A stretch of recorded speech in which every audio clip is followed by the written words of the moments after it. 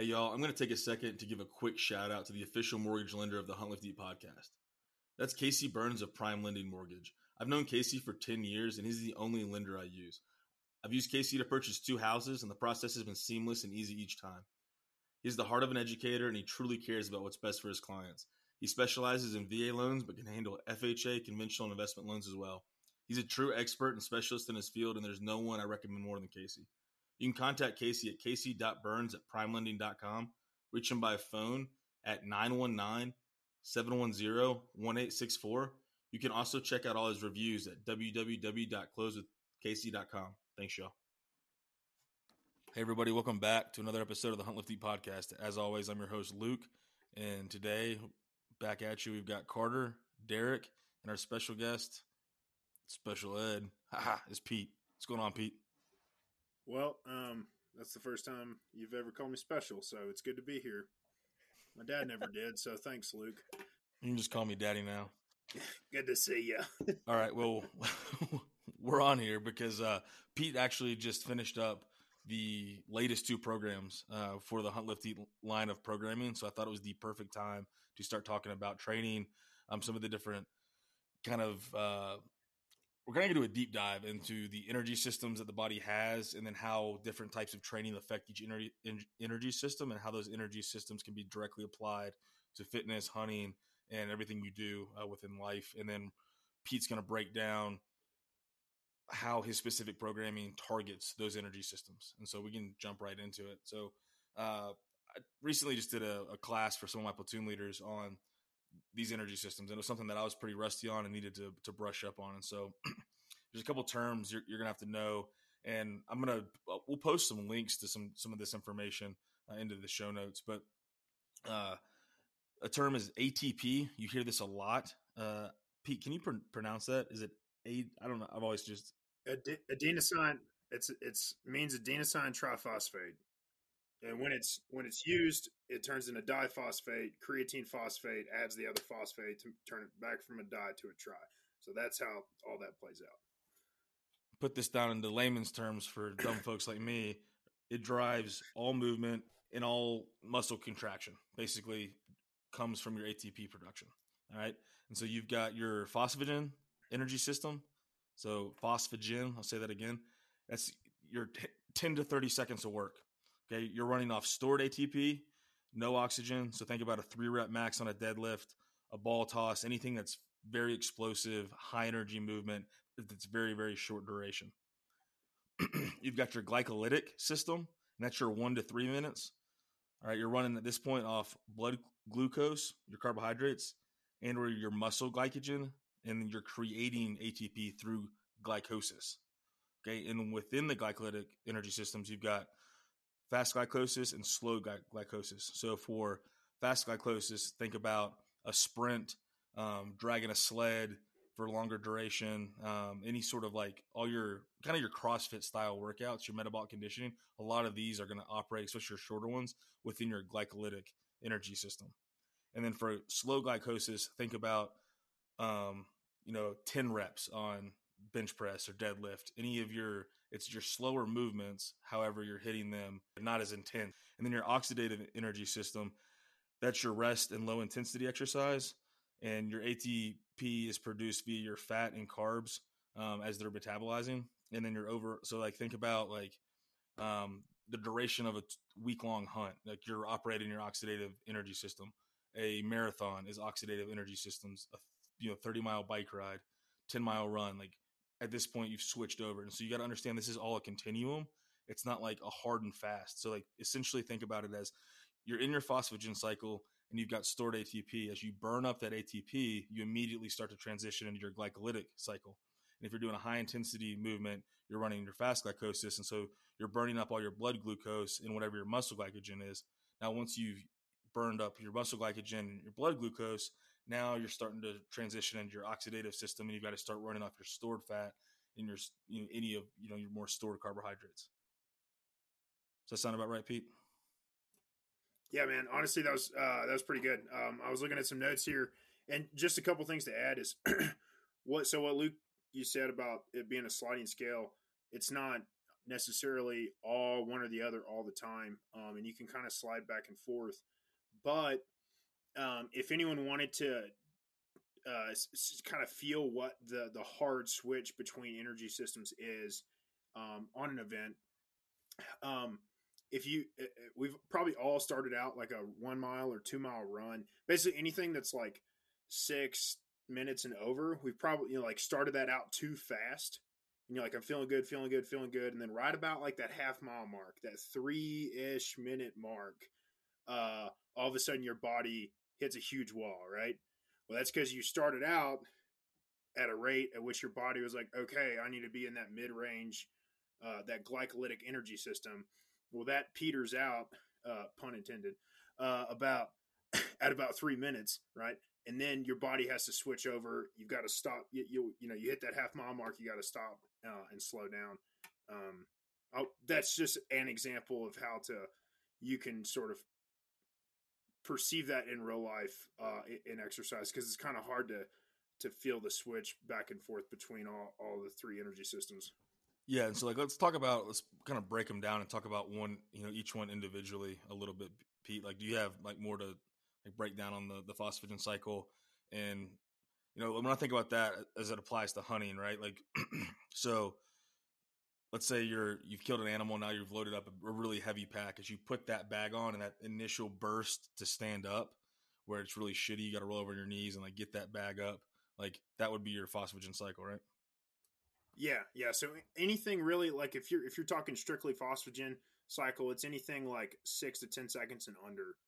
Anything over that, you start to transition into like that fast glycolytic energy system, which is a very different thing to train. So anytime you're training strength, even really hypertrophy, you're relying on that ATP, that phosphagen, that fast energy cycle. Anything that is basically like 75% like effort and over, or like a 6 RPE and over, is going to be that. So like you said, Luke, trying to like lift up, I don't know, any piece of meat onto someone else's back or your own back, or standing up with a heavy pack, all of that is going to be that energy system right there. Good shit. And then with the glycolytic, you want to kind of break down, you can probably do a better job of explaining the fast glycosis and slow glycosis. So like, I kind of think of fast glycosis as it applies to hunting, especially recent hunts. When we're hunting antelope and you see antelope in the distance, right, and they're moving, and their trajectory, you get into low ground and it's like a damn sprint. Like literally, you got to run in low ground where they can't see you to try to get up ahead of them, crest that IV line, and then be able to look and then see them. It's the same tactic in elk as well. If you see where they're moving, you try to head them off. You got to beat feet and get down there quickly. That would be an example of fast glycosis.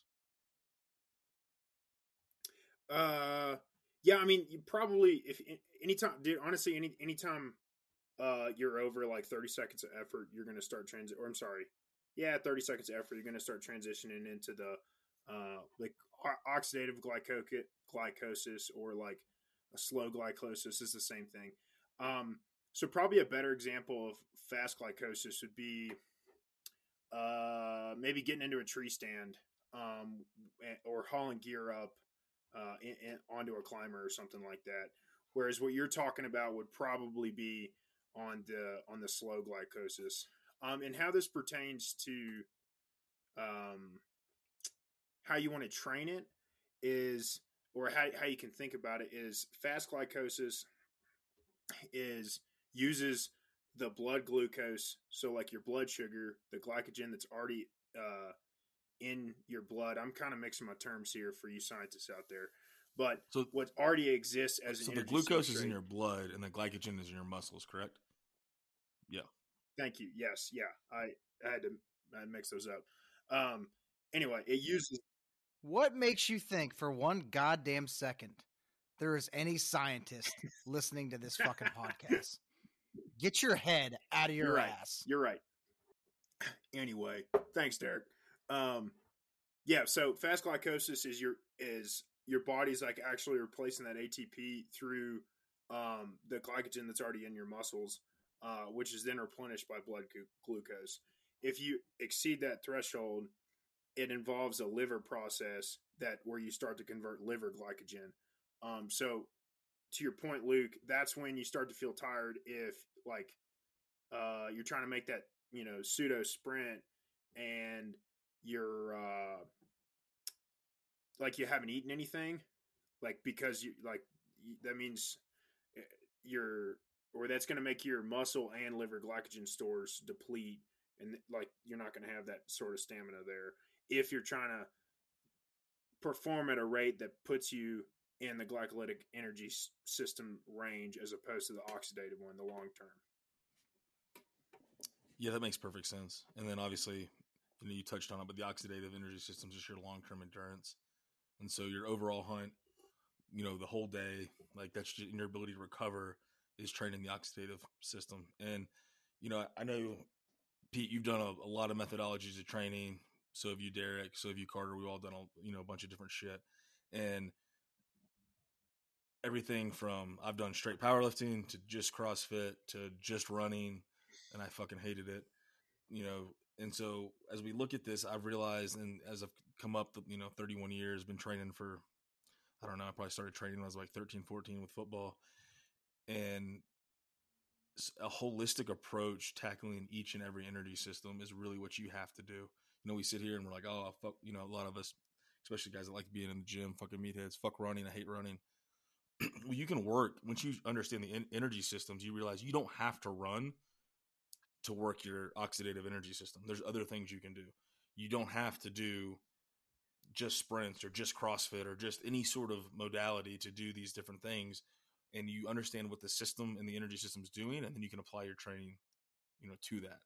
And that's a good segue into I like to talk about this, especially with, being in the Army with my leaders, is like in the Army, we do a really good job at exercising.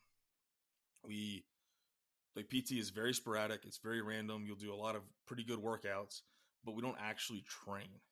I've never seen, or very rarely, I've seen it a few instances to where there's actually like a true training program. And, when I look at it, and I came up with these kind of like layman's definitions of the difference of the two, right? And so I have training as a deliberate set of actions focused on achieving a desired and measurable end state, right? i.e. deliberate program to improve powerlifting total or a marathon, time. Kind of stealing what Pete's been doing. That's training. He's got a desired and measurable end state. And then exercise is activity requiring physical effort to sustain or improve health and fitness, i.e. random WODs, circuits, and then the majority of Army training. And it's random. And that's like my biggest gripe with CrossFit as a brand. Very few gyms, and I've been to several, do they actually train. Every WOD is random. All the lifts are kind of random. You'll do your strength portion, but there's no like progressive overload. You don't focus on one thing and build. And because of that, that's why you see very sharp gains in the CrossFit community, and then everybody plateaus unless they start taking a direct training approach. And when you look at like the guys that train for the games, like the Matt Frasers and Rich Fronin's, like they actually train. They don't just do these random WODs. So and exercise is okay. If you don't have a physical goal that you're trying to train for, just staying healthy is good. But I think for most of us, we want to set a goal and attain that goal. And you do that through training. Yeah. So I started CrossFit like super early into the whole CrossFit craze. And that was kind of my litmus test between what was that, like a good coach and a 1989? shitty coach. It was about 74. Okay, just making sure. Yeah. And that was like the litmus test for good coaches and shitty coaches. You could see a methodology there where they were taking their clients like through. You'd see them like going through a strength cycle, then going through a deload cycle, then starting an ollie cycle, and then maybe just like a flexibility cycle and metabolic cycle. Like you could see that in their actual programming. It wasn't just all this random shit, just throwing whatever against the wall and seeing what the fuck stuck. So like, did you say stuck? Stuck, whatever. Fuck off. Does your West Virginia education make you think that stuck is a fucking word? I didn't graduate high school.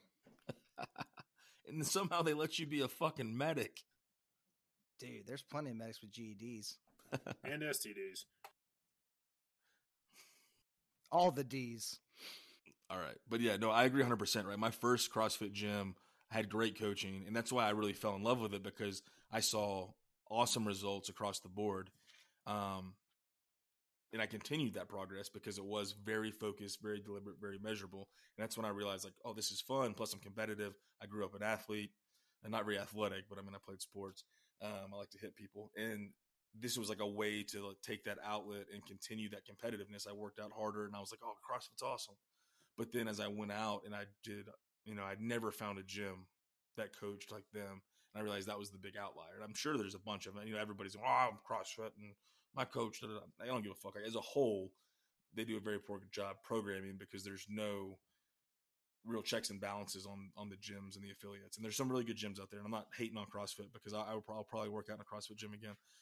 But that's just an example of something because everybody knows it. The point I think you're trying to make, Luke, is not having a plan is exercising, where having a plan is training, right? Whether that's in a CrossFit gym or at the squad level in a infantry company, or like a freaking soccer mom, that is just going to Muscle and Fitness or Gold's Gym or whatever, right? Yeah, exactly. Carter, did you have something? No, I was just going to reiterate the point on CrossFit, like you were mentioning earlier, about it's just walking in and doing a workout and then walk out. The product that you're getting is you're getting a great workout, but as you guys have already reiterated, is there's no training program there. There's not necessarily, for your average person, I'd say that the product that you're getting is the camaraderie and the workout. You're not thinking any long term, right? You go in there and you don't have to think about what the workout is. It's there, it's written down on the board or whatever. You do it, you move on. Like you said, it's a great way to stay in shape, but not training. And there's a lot of nuanced arguments to this, right? Somebody could be like, well, just general fitness is my goal. So is that training? That's not what we're talking about here. So deliberate training. And that's why Pete and I, when we initially had this idea of building programming, it's because a lot of people, all the questions I was getting was like, hey, I want to train for this. How do I do this? How do I do this? How do I do this? And it's like, well, I just responded to a guy that asked me about powerlifting, and I told him, I was like, look, man, like I don't have any letters next to my name. That's Pete and Anthony as far as the team's concerned, but this is like my approach. And I've just got a lot of layman shit. And like, I've noticed that I'm mostly correct. Like I've learned a lot from Pete and his programming, and I've learned like this has made me research more and more. And eventually once I'm out of the Army and I have more time, I plan on getting some of my strength and conditioning certifications because it's just good knowledge to have. It helps you have that baseline. But when we had that idea, it was because people struggle with this, especially in the hunting community, because a lot of folks either don't have a lot of time, they don't have a lot of equipment. I mean, a lot of our listeners are from rural areas. Like where I'm from, you've got to drive like 30 minutes to get to the nearest gym. So, you're doing a lot of like makeshift workouts. That's why we initially did iDune. It's for people that either like live in the sticks or you're deployed, you're in an austere environment. Like you need 2 dumbbells and a fucking sandbag. And as we've continued to evolve this and listen to people's feedback, we knew people wanted to have some stuff that like a lot of people were just like focused on running. And now we've got guys that are focused on more of the strength and powerlifting side. But if you're a hunter, backcountry hunter, or in the military, right, you still need to be able to tap into these other energy cycles or systems, excuse me. You can't just be what I am right now, which is fucking strong. You have to be able to fucking move. You got to be able to move quickly. You have to be able to move over distance. And so Pete has done a really good job building these programs out to where they tap into these systems. Like Hermod is our run program. This program is really cool because it's mostly focused on your probably your slow glycolytic with your speed work, but then you're still the volume, you're hitting your oxidative system, but you've got just enough lifting in there that you're not going to lose very much on your phosphagen system. So Pete, why don't you just break down, like, especially the 2 new ones, but just in general, how you apply these energy systems to your programming and what that looks like? Yeah, so sort of taking it from the top here, the underlying principle behind all Hunt Lift Eat programs, all 5 of them now, is that there aren't, like, if you're trying to go to a powerlifting competition, like, don't buy a program from us. If you're trying to run a marathon and set a new PR, like, don't buy a program from us. However, if you are good at something, don't buy a program from us right now. Let's not limit ourselves. Don't buy one of the ones we have published already. However, but if you never if you have a something you're good at and want to get better at the other thing, meaning you're strong but need to get faster, or you're fast and want to get strong, that's what we're dealing with here. Because you, to varying degrees, will train all three of these energy systems in every single program we have, but just to different degrees, right? So, like Luke said, Idun and Tyr, its follow on, are they're designed to be out of the gym and with minimal equipment, and those are going to focus primarily on this slow and fast glycolytic energy systems with some oxidative stuff in there. You will run. You're probably not going to get that much stronger if you take Tyr and Idun and go straight into a gym and try to max effort something. Like, you're probably not going to see that much of a difference. However, you'll probably lose some body fat, and you're going to have a ton of what we call like GPP, general physical preparedness, which is kind of a synonym in a lot of lifting circles for basically having a well-developed glycolytic energy system or oxidative energy system, anything other than pure strength. I think you commonly hear that as like functionally fit, right? That's a term that gets thrown out a lot. That functional fitness type shit. Yeah, true. And that can also, and there's also like functional strength, like the fact that, we're at the cabin and Anthony could overhead press the back end of a 4-wheeler. Like, that's decently functional. But it's, and then broke it. and then broke it. Yeah. But that bottom line is that's sort of the underlying like first principle of all of the Huntlifty programming is that you're gonna you might not get, so like with Hermod, the speed over distance program, you're probably unless you haven't touched a barbell in like 3 years, you're probably not going to get a lot stronger. But what you won't do is get weaker while you're getting faster, right? And I think that's key. Yeah, I can jump in here. I'm on week 4 of this program right now, and I absolutely love it. Still keeping my numbers up, weightlifting, and still keeping my cardiovascular shape. And the really great thing about the Hermod program itself is I'm not, I'm training for that half marathon at the end of the month next month. I'm not just increasing the mileage throughout my training, right? And that's what I've always done in the past. What this program does, which is really smart, is you're increasing your pace, right? You're running 110%, 120% of whatever your baseline was from week 1 and 2, increasing pace without increasing the mileage. And you're seeing, extreme payouts and dividends, in the fourth quarter as we're getting in to these later weeks, while saving my knees and my lower back. And frankly, it's just more effective. No, man, that's great to hear, Carter. And yeah, I'm interested to see. Have you ever run a half marathon before? Yeah, I run one every year. I run this half marathon in Atlanta every year, and it's a pretty tough half marathon. And I'm really excited to kind of see how this. My goal is just always to get under a sub 2 hours, which is like, it's a whatever pace. It's fun. And I'm really curious to see how this training turns out once I hit mile 10, if I could really bust it out and crush my PR time with this program and still be able to, play around with some heavier weights at the same time. Yeah, no, me too, man. Because while you absolutely can, use this program to train for a half marathon. If you looked at it, it wouldn't be it's clearly like not geared towards that level of distance. Not that it's not going to help you out, but the secret sauce here, I think that Carter's talking about, and to go back, circle us back into the energy system conversation, is that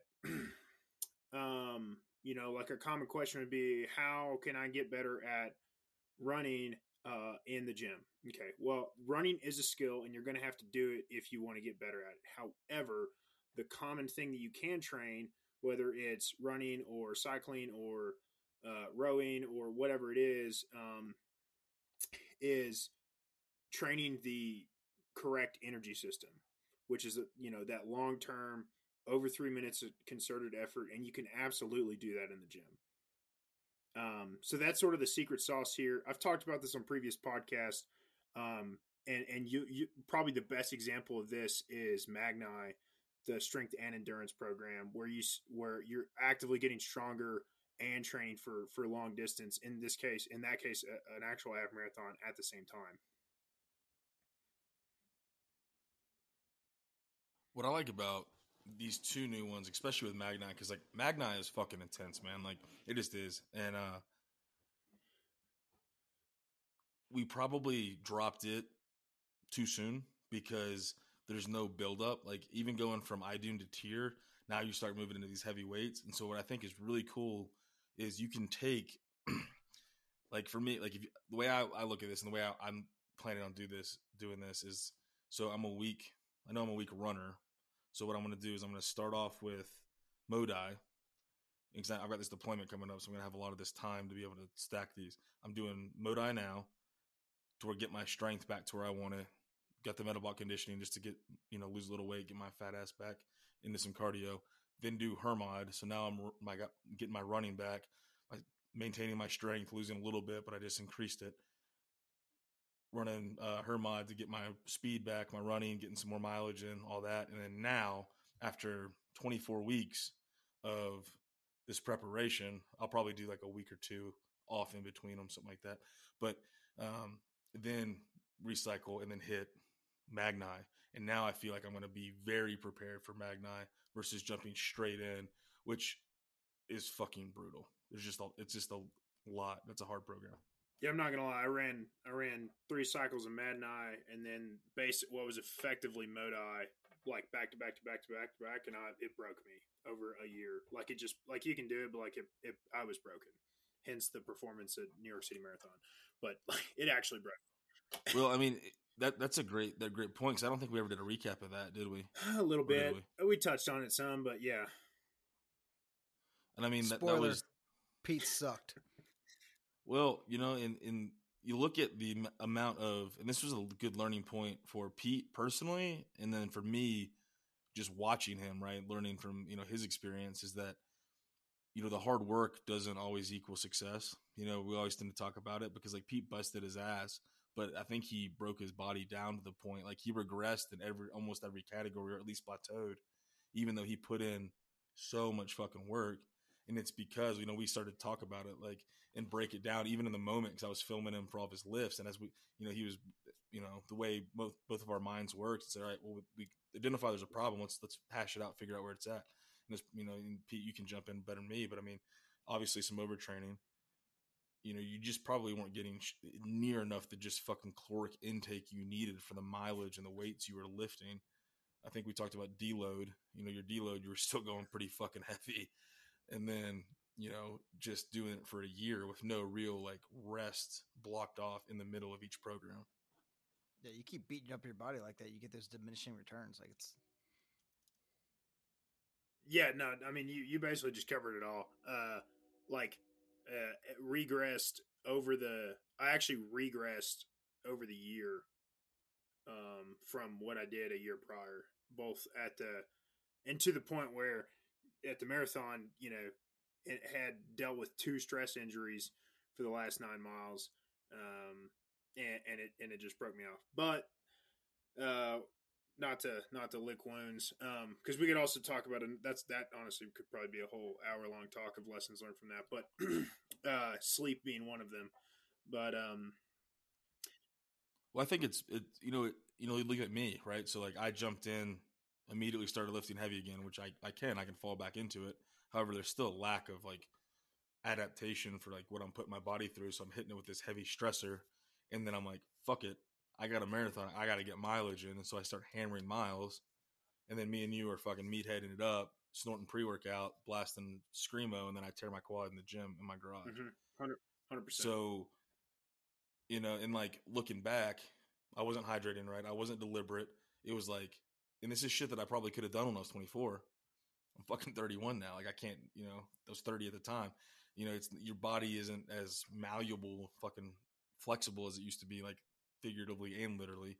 And so I've realized now I've got to have this very more measured and deliberate approach on how I do things and how I fix things, and problems that I could fix in a month or 2 months prior.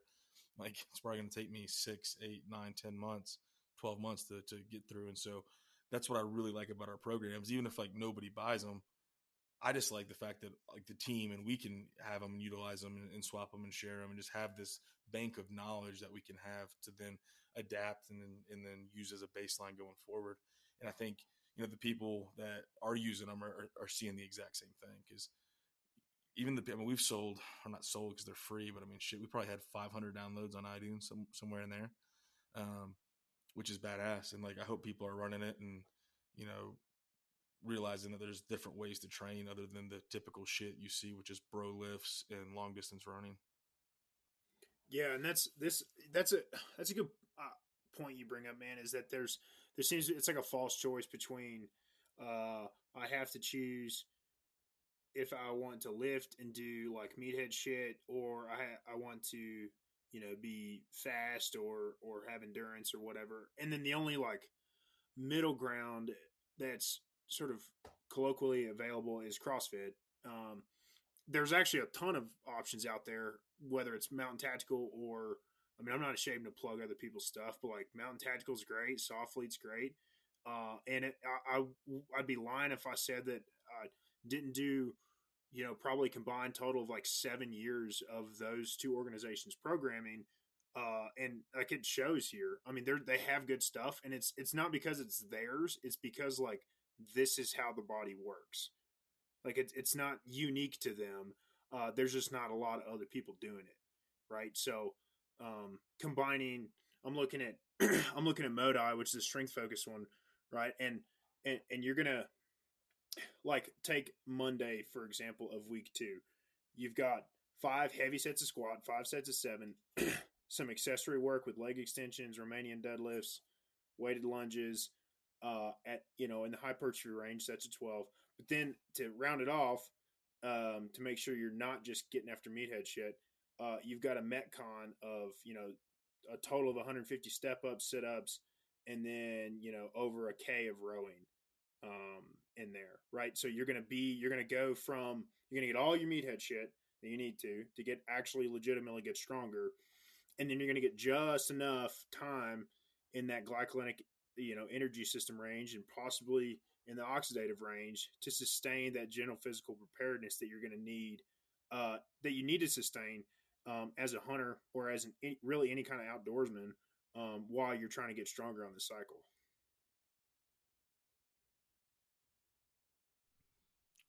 Yeah, I mean, it's really good shit, man. I just started, Modi. I'm actually gonna, what I always do when I'm getting back into it is I kind of cheat the first week, and then I redo the first week, and then do the program just standard, just to shake the rust off.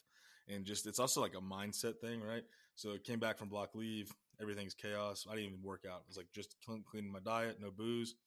And then this week, working out every day. And then next week, full program, full clean, no booze. And that helps me like fix myself a little chunk at a time instead of trying to do it all at once. But You say you were a little chunky? I'm more than a little chunky. I'm the fucking fattest I've ever been. We talked about this on the Dad Bods fucking episode, man. But no, cutting down. I've already lost a little bit, but it's interesting too. And this is branching off a little bit from the programming, but just as a mind shift. And I don't know, Derek. You're older than me. You might have had some of the same stuff. As I get older and things do slow down, and I can't make these extreme change. Like I've kind of yo-yoed all my whole life, right? Like I drink beer, eat like shit, get a little bit of a fucking beer gut, and then be like, damn, I got to tighten up. 8 weeks later, I'm, lean again, or relatively lean for myself. I've never been like a 5% guy, but I just can't do that anymore. I can't drop it off in a month or 2 months. And I've realized like now it's got to be slow, a lot more deliberate. And then also like with that mindset shift is like, I don't have to do it. It took, a year or 2 years to get out of shape or get, a shape round.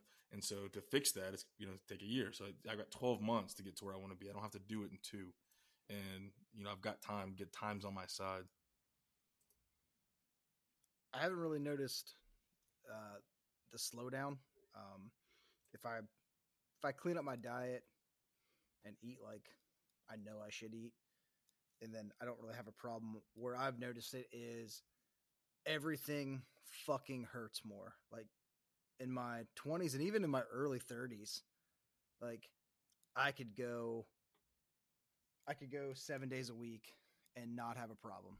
And now It's mostly been after Ranger. Like I did Ranger school at 32 years old, and after that, it just felt like my fucking joints had fucking sand in them. It's so like that's where I've noticed the difference. Like I have to be more measured in my workouts, because if not, I'll just be fucking wrecked. Are you on any joint supplements? Ivermectin. I do ivermectin. I do horse dewormer, and no, I try to regularly drink bone broth and then I add collagen to it, but I'm not like on anything in particular. And it might be placebo, but fuck it, it works. Our big fan, and I think it does work with the joint pain with glucosamine and chondroitin, especially the one that's got the turmeric in it, which is supposed to activate one of those two. I can't remember which one. And stacked with krill oil or some heavy omega 3s. Do you mean chondroitin? Because I can't say the word. You okay? Oh, high and mighty can't fucking say a word. Okay, got it. Yeah. I've never Maybe pretended to be throw fucking stones smart. in a glass house, dickhead. What word did you fucking say? Stuck. Stuck. I got tongue tied on stuck. No, you said stuck. I stuck. His that. tongue got stuck. You said you made up a new tense of the word stuck. I mispronounced some fucking sciencey word. I just threw We are some not the country same. grammar on it. Threw some country grammar on it, dude. Anyways, let's get back to it. But yeah, what do you guys have any questions for Pete regarding like the programming and the energy cycles and all this shit? So how do you kind of plan your program, Pete? Do you look at the end state and work backwards, or do you pick where you want them to start and then kind of work through it that way? Like, so what's your planning ideology, I guess? Dude, is what I'm that's a super good question. And this is actually something that for anyone listening out there that wants to just build their own plan, you can take this away. You pick your goals, and the things you want to get after, and then you prioritize them. And it's the classic case of, the whole time management example that you get as like a junior high kid, where you got to put the big rocks in and then the small pebbles and then fill it up with sand and water. But if you put the sand in first and there's not room for the pebbles and the big rocks, is this ringing a bell for everyone? Okay. Well, that's your body. No, I've literally only heard this from you, but it makes a lot of sense. Okay. Well, we're talking, it's a time management analogy that you can apply to physical training. And you got a limited capacity. Some people call it a neurological cup. I call it that because someone told me that and it sounds fancy. But you've got a limited capacity for training, so you pick your focus. So say a strength focus like Modi. And I plan week over week the strength, like the strength portions of that workout. I plan all 10 weeks of it at once. Okay. Then I go to my next priority, which in this case in Modi is sustaining aerobic endurance, not building it, but sustaining it. And then I plan that. Okay. So you've got 4 weeks of strength in 1 day, or 4 days a week of strength and 1 day a week of aerobic endurance.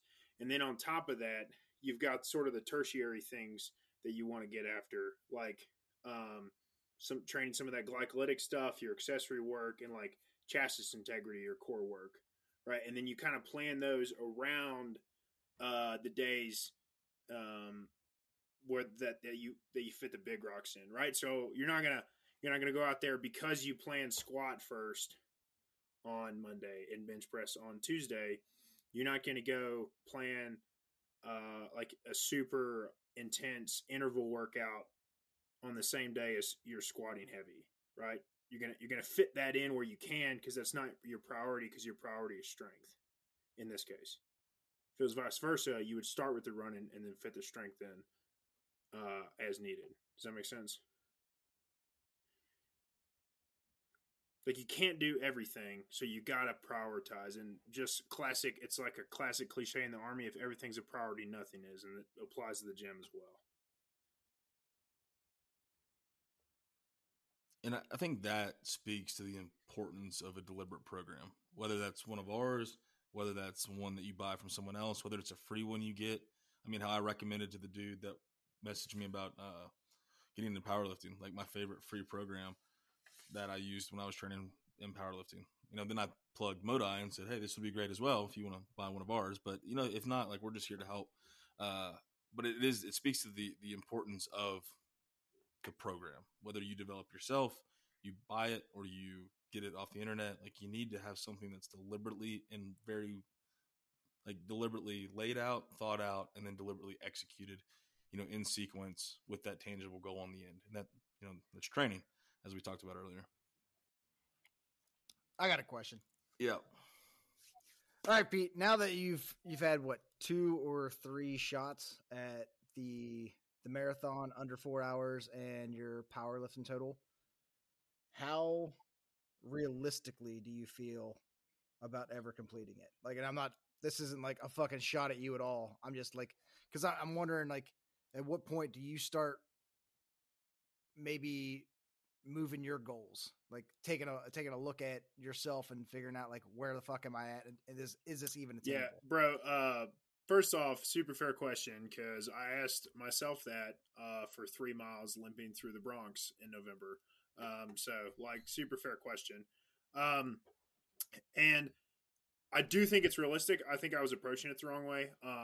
I think the biggest lesson learned here is that you really do have to focus on one thing and maintain the other thing, whatever that is for you, while in order to do that. So it's possible, but I am reapproaching how I'm doing that.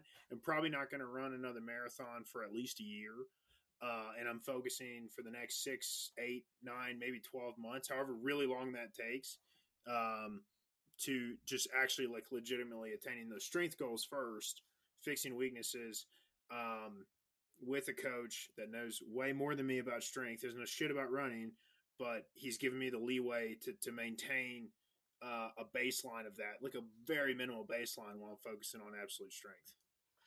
I guess going off of what Derek just asked you, for your next set of goals, at least for this year, are you going to be running one of the current programs that are out, or already have a new one in the works? So this is going to be sort of a pilot of a new one. I can't riff it completely because I went out and I found a coach that it's his programming. Because I've already run all of our programs, respectively, to varying degrees. And this is an even harder strength focus, more than we even have available right now. Yeah. It's like straight West Side barbell shit. I like that. And I like what you said about, you're running somebody else's program and you don't want to riff it. It speaks volumes about, one, your integrity, but also, like, the value of, actually buying a program, right? You're not just some dude who's coming on here trying to get some money, right? You're actually running other folks' programs. And, for me in the past, the most effective and the most efficient training I've done has been when I put a little skin in the game and find a program that works for you, right? Yeah, absolutely, man. Once you feel invested in it, then it's like there's all kinds of psychology that is, I was almost, psychology's been done, psychology is known, whatever. Just chalk me up with Derek on this one.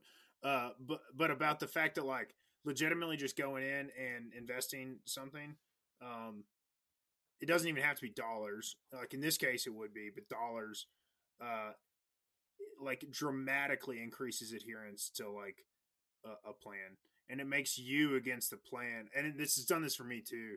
There's a huge turnover in my fitness when I quit just working out and I actually, like, trained. And for me, that was actually buying a plan, because then it took the what out of the question, and then it just made, like, a win and a where in terms of how I was going to work out. You know what I'm saying? I think programming for yourself also is extremely difficult because psychologically and just physiologically, people are fucking inherently lazy, and you're gonna work to your strengths. You don't want to do the shit that you suck at, so you're going to have that bias to do stuff that you like to do. And, like, you see these elite level athletes who have the knowledge to make their own program. They all have coaches because of that simple fact. Yeah, man. I mean, this is dude. That's super huge. Like, and this is something that I will riff off the guy that's doing my programming right now. He's got a story. He went to a seminar at Westside Barbell he was like, dude, everyone has something to learn. And in this story, he watched Chuck Vogel pull squat, which at the time he was the lightest person in the world ever to break 1,000 pounds. He weighed like 220, 1,000-pound squat, which is good. Dude, Louis Simmons has forgotten more about physiology and weightlifting than we'll ever fucking learn. Like, that guy's a exactly. And this dude he watches Chuck Vogel do a squat, and Chuck turns around, and 9 of the 13 people that were around him gave him feedback, and he listened to every single one of them. And his point was, if that dude can take feedback, then every asshole can take some feedback. Yeah. I mean, unless it's just somebody being a dick to try and like cut you down, then if you don't take that criticism as construction, you're doing yourself a disservice. And but I think it ties most back to, like, your point, man, is like we've all got something to learn from someone else. It's just a matter of whether or not you're actually going to pursue it. I know I do. That's why I'm doing someone else's programming now, and that's why I have did my own programming for the last 1.5 to 2 years, but before that, it was all someone else's. And now want to hopefully learn or share the sort of hard lessons that I've learned when I did my own programming, which resulted in what we're offering through HLE. Like, that's like, I'm passionate about, like, let's share those lessons and sort of the refined product with everyone, because it's brought me on a tremendous, like, physical journey from being pretty mediocre to mildly less mediocre. No, but seriously, like, it was a great time. So, and being able, because another underlying principle behind all of these, and we've talked about this before on the podcast, is that you don't have to choose. You don't have to forego strength in order to get faster, and you don't have to get a lot slower to get stronger. Like, you can do both. You can't do both at elite levels, but you can do both at, like, the amateur athlete level. Yeah, and I think that's important to, kind of clarify there, is that if you do want to be top tier, like Anthony can't afford to run. Like, when he's training for strongman, he needs to focus on strongman. Going out and running 6 miles is not going to help him. It's probably going to hurt him. And so he's got different goals because he's a professional strongman. But for the everyday guy and gal, if your goals are to just be, bigger, faster, stronger, and apply that to the woods and the mountain, which is obviously the majority of folks that are listening to this podcast, then you need to be well-rounded. You need to tackle all 3 of those energy systems. You got to train your phosphagen system, you got to train your glycolytic system, and you got to train your oxidative systems. And if you train those 3, then you're going to be prepped for the mountain. And, Pete, we can touch on this. Like, everybody says you can't train for altitude. It's not entirely true. Okay. You cannot simulate the lack of oxygen your body's going to get in, but you can train your body's ability to function in an oxygen deprived state. And when you're really hitting that glycolytic system, that's what you're doing from a cardiovascular standpoint. And so if you want to train, if you're a flatlander and you want to train the best way, like, you're going to need the endurance of the oxidative system, no doubt, because a 10-day hunt, 5-day hunt, even a 3-day hunt is a grind. But you really got to really hammer home that glycolytic system, because that is where your body's going to be able to operate and without going hypoxic. So just something to think about.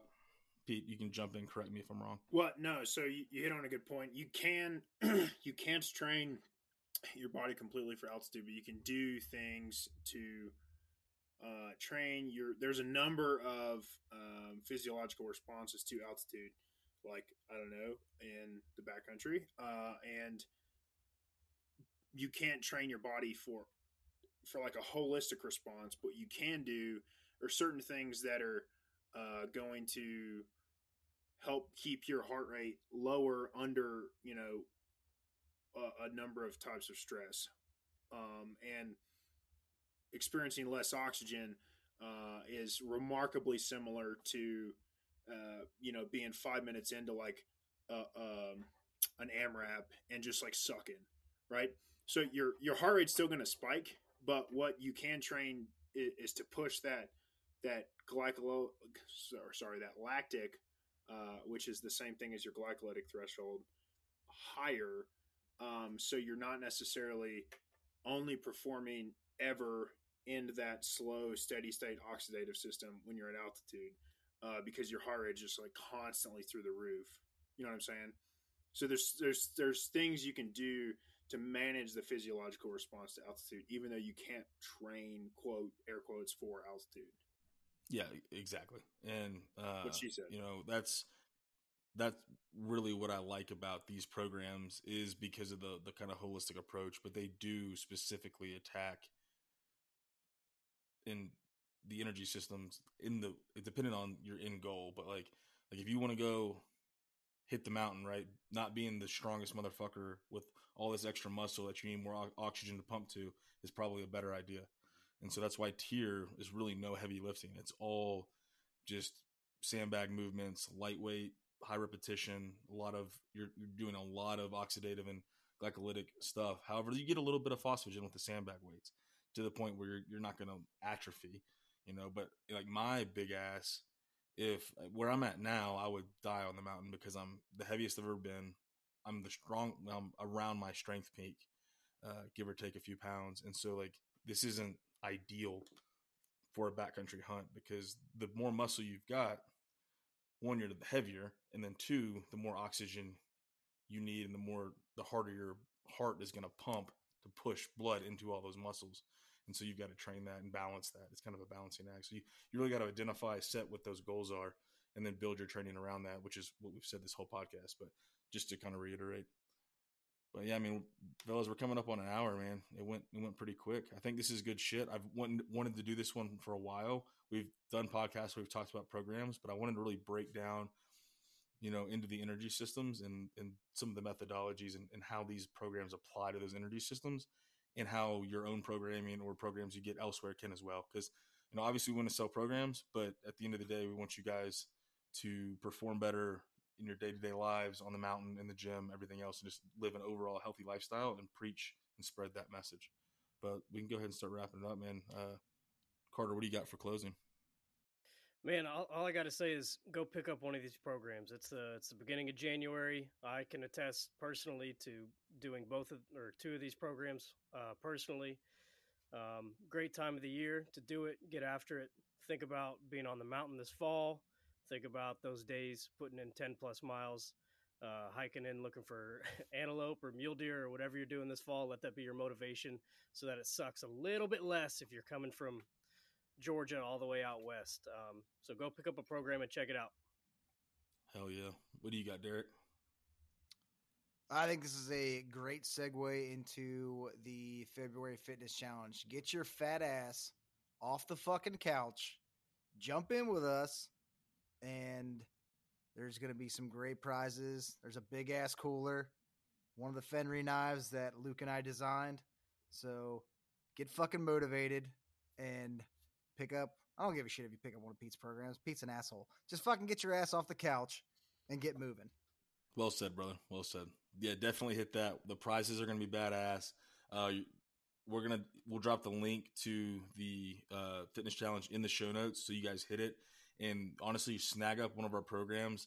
It would be even if you just grab iDune and use that as a launching point, and it's the free one. It's 4 weeks, so that would be the perfect one. Stick to it every single day, and then do some, biking or walking or whatever on Saturday, Sunday. But our programs are tailored to this, so definitely snag them or grab one of your own. You don't have to do ours, but we are going to offer a discount for the month of February for our programming. I'm pretty sure 70% of these motherfuckers can't spell February. Yeah. That's Yeah, that probably word true. really snuck up on you, didn't it? Hey, but I'll take it from here. Yeah, so dude, it's been great talking about this stuff. I love nerding out about this. If I could leave people with one thing, is a commonly asked question I get is like, how do you measure your sort of glycolytic? Dick. You start from the taint. That's how I do it. Jesus. Oh, mom, he said it, not me. Oh, never mind. You were going a different direction. Oh my gosh, how do you measure your actual, like your glycolytic, like that mid-range fitness improving, right? The sort of, we call it like the metcon fitness, right? So and how do you compare doing like kettlebells, sit-ups, and rowing to pull-ups, push-ups, and like box jumps, right? The best way I've found to do it is what I like to call the 1 minute heart rate drop. And so as soon as you're done with the workout, measure your heart rate for 15 seconds. Obviously, you multiply that by 4 to get your beats per minute. And then you wait a minute and measure it again. And the bigger that drop is over a minute, the better shape you're in, generally speaking. So that's really helped me out. I forget where I learned that, but that's really helped me sort of compare apples to oranges and pears. Something I wanted to ask, and I kind of forgot. Now I just remembered. Is there any plans to do like a mobility / recovery program, Pete? There absolutely is. To do this, it'd be There definitely is now. no, there absolutely is. It's sort of on the next docket is to do it as like a supplemental plan, to where it's not its own standalone workout plan, but is 4 weeks of mobility work that you could maybe add in as like a second 10 to 20 minute session, or just trim it down and tack it on to the end of a workout if you have that amount of time in the morning or afternoon. Yeah, I think that's the perfect way to go about that. And Derek is going to demonstrate all of those on video for us. We're going to put it up on the website. It's going to be 90 seconds of him and the downward dog in a Borat thong. I know Pete's mom likes to listen to all the ones he's on, so Mrs. Sunderland, I'm very sorry, but it is what it is. I apologize for nothing, ma'am. Jesus. I meant every word I said. You raised a huge disappointment, and I'm sorry. Huge is the right word. Hey, what a great way to wrap it up. Thanks, Luke. Absolutely, man. All right. Yeah, y'all, we appreciate the hell out of it. All right, I'm not exactly sure when this is going to drop because we have a fuckload of podcasts stacked up, but this should be right around. We're probably going to be a couple weeks out from our latest apparel drop. We've got some cool new shit come in, a lot of color variations, a couple new designs, and a big restock across the board. So if you want any of our shit, head over, definitely snag it up. Some of these aren't big runs, so we're probably going to run out of shit. And then with the new designs, we got a bunch of it, so grab that stuff up. And then definitely, like Derek said, hit up the HLE Fitness Challenge, the February Fitness, and you use that code HLE February Fitness. Google February if you need to know how to spell it. But as always, we appreciate the hell out of all you guys. If you like this podcast, like what we put out, please subscribe to the podcast and then go down, give us a rating, drop us a review. That feedback is huge for us. It's big for sponsors. It helps the algorithm to push the name out and help us continue to grow. We appreciate all the support. Thanks, y'all.